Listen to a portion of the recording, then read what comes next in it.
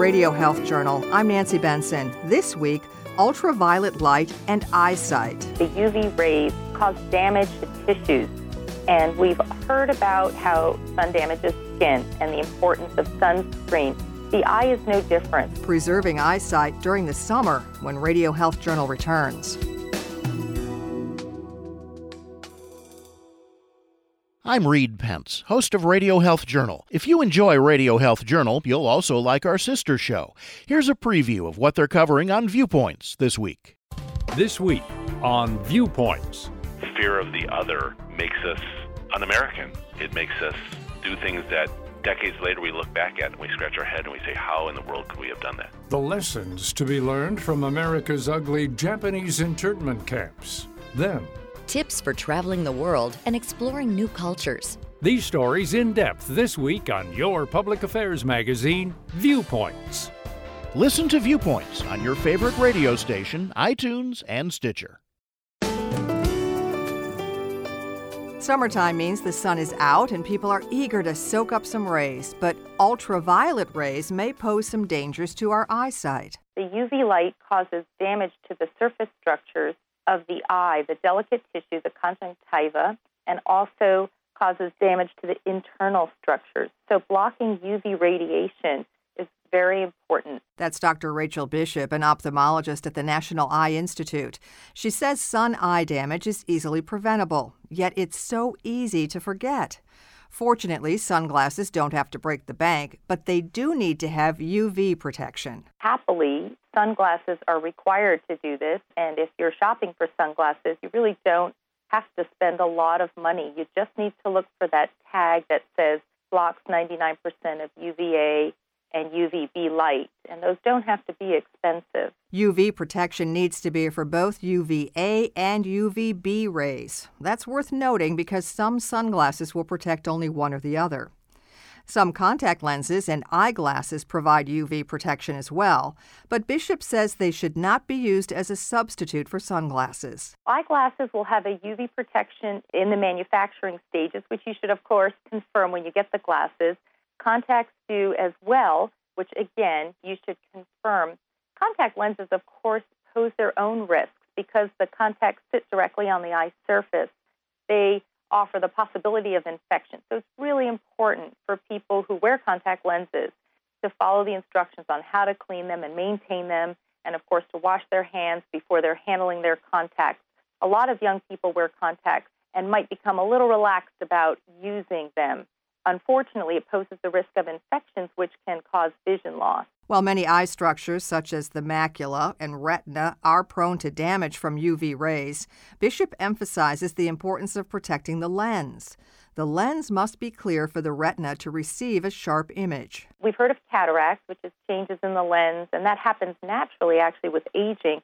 But UV light also affects the lens and hastens cataracts. You may also have noticed, particularly in older people, that they sometimes have this thickening on the whites of their eyes, particularly if they've spent a lot of time in the sun or live in the south. And this is UV sun damage that can be quite irritating. It makes the eyes feel dry. It makes them feel like they have pebbles or sand in the eye. It's quite a nuisance, causes a lot of discomfort. And this is all preventable by blocking UV radiation with sunglasses, broad-rimmed hats, things like that. People with light-colored eyes like blue or green eyes are at a higher risk for sun eye damage than those with dark eyes. But Bishop says that doesn't exempt dark-eyed people from being concerned about risk. Just like the pigment on the skin varies and the purpose is to absorb the light energy and protect the skin, the pigment in the eye serves the same purpose. Unfortunately, though, truly everybody is at risk for eye diseases. Now, you may think there's no need for sunglasses on a cloudy day, but Bishop says that's far from the truth. UV rays can penetrate through a lot of what the atmosphere puts up there. In the summertime, if it's bright and if the sun is out, even if it's a little cloudy, it's a good idea to be wearing sunglasses. So now you might be thinking, I better just stay inside. But research suggests that can be just as bad. A study in the journal JAMA Ophthalmology finds that exposure to more UV light in childhood and adolescence can lead to reduced myopia or nearsightedness. A lot of parents say less screen time also helps in that regard. Screen time certainly strains the eyes, but Bishop says sitting at a computer doesn't necessarily produce more nearsightedness. The National Eye Institute actually has invested a lot in research on myopia or nearsightedness, and there's a lot that's still unknown.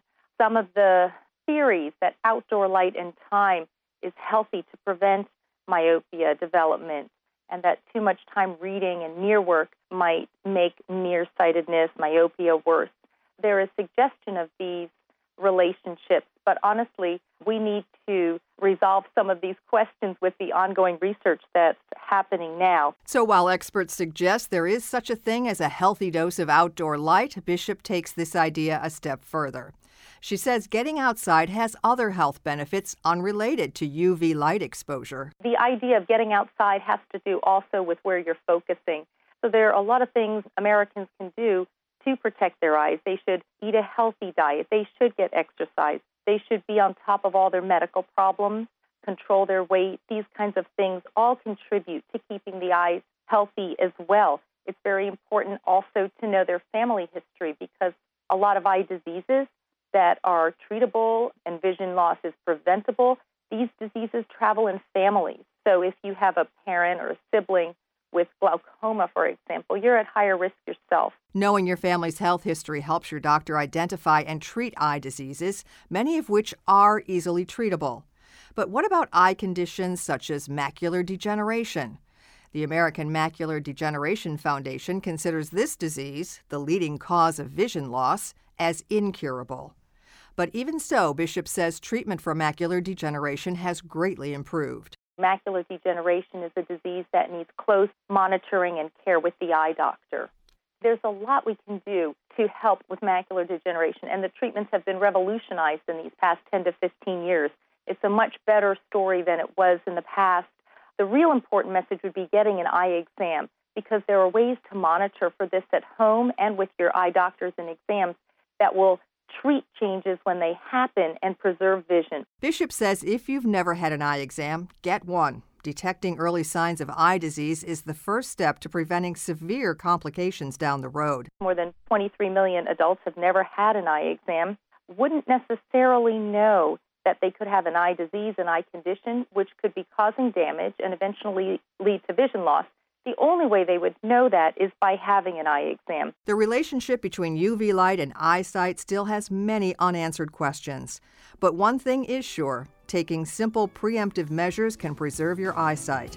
So Bishop says get an eye exam, know your family history, and don't forget your sunglasses.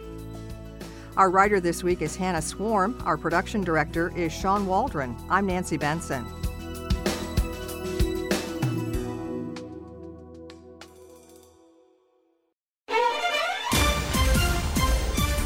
Thank you for listening to Radio Health Journal, a production of MediaTrax Communications. If you enjoyed this week's show, please leave a review on iTunes or share it with a friend. You can find more Radio Health Journal stories about health, science, and technology on iTunes, Stitcher, and at radiohealthjournal.net.